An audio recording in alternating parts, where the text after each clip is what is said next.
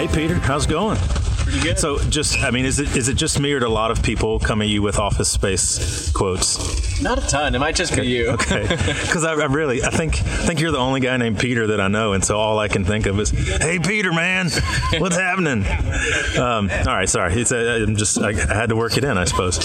So we're in California. You're a California guy, right? So what was it like growing up here? This place is way different than what I'm used to. So, like, for you, this is home. This is normal. What was young Peter in California like? What was life like? Life seemed pretty normal. My parents are both big mountain bikers, big cyclists, so they take me out in nature a lot. We went camping a lot as a kid, so I kind of just continued the theme and just kept being outside and enjoying nature. So like hunting and fishing and hiking and all that stuff, or like set up a camp and cook s'mores and then go home? More like hiking and biking and setting up camp. Not a whole ton of hunting. Yeah. Was your dad like mountain man? Somewhat. Yeah? Yeah. Like if a bear showed up, would he does he have like a plan? Do you have a plan?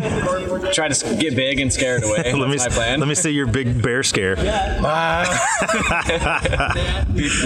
and loud, maybe hit some pans together. Okay. Yeah. Okay, so before disc golf, right? So you're an athletic guy. You came into disc golf. What was Peter's life like before disc golf? What were you up to?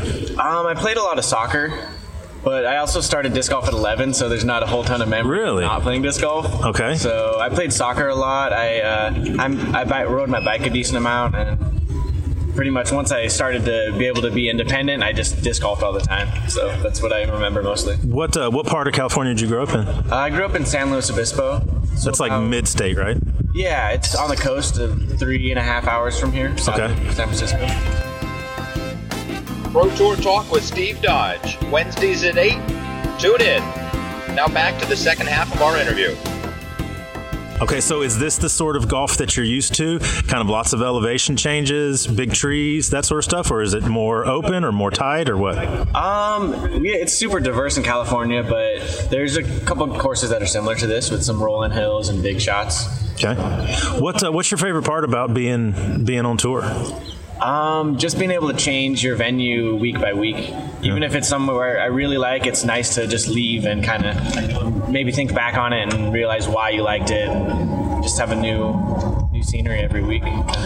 Okay, so if every first round I could promise you 3 people on your card, like who do you really enjoy playing with at tournaments? I really like playing with Nate Perkins and James Conrad. Those are 2 that I really like. And then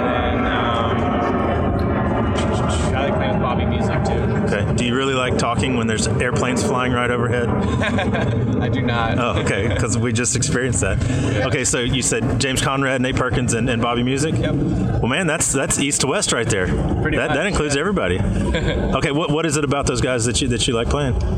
They just like to have fun on the course. They're serious. They want to play good golf, but they also like to be loose and not too serious and have a good conversation on the course. Okay.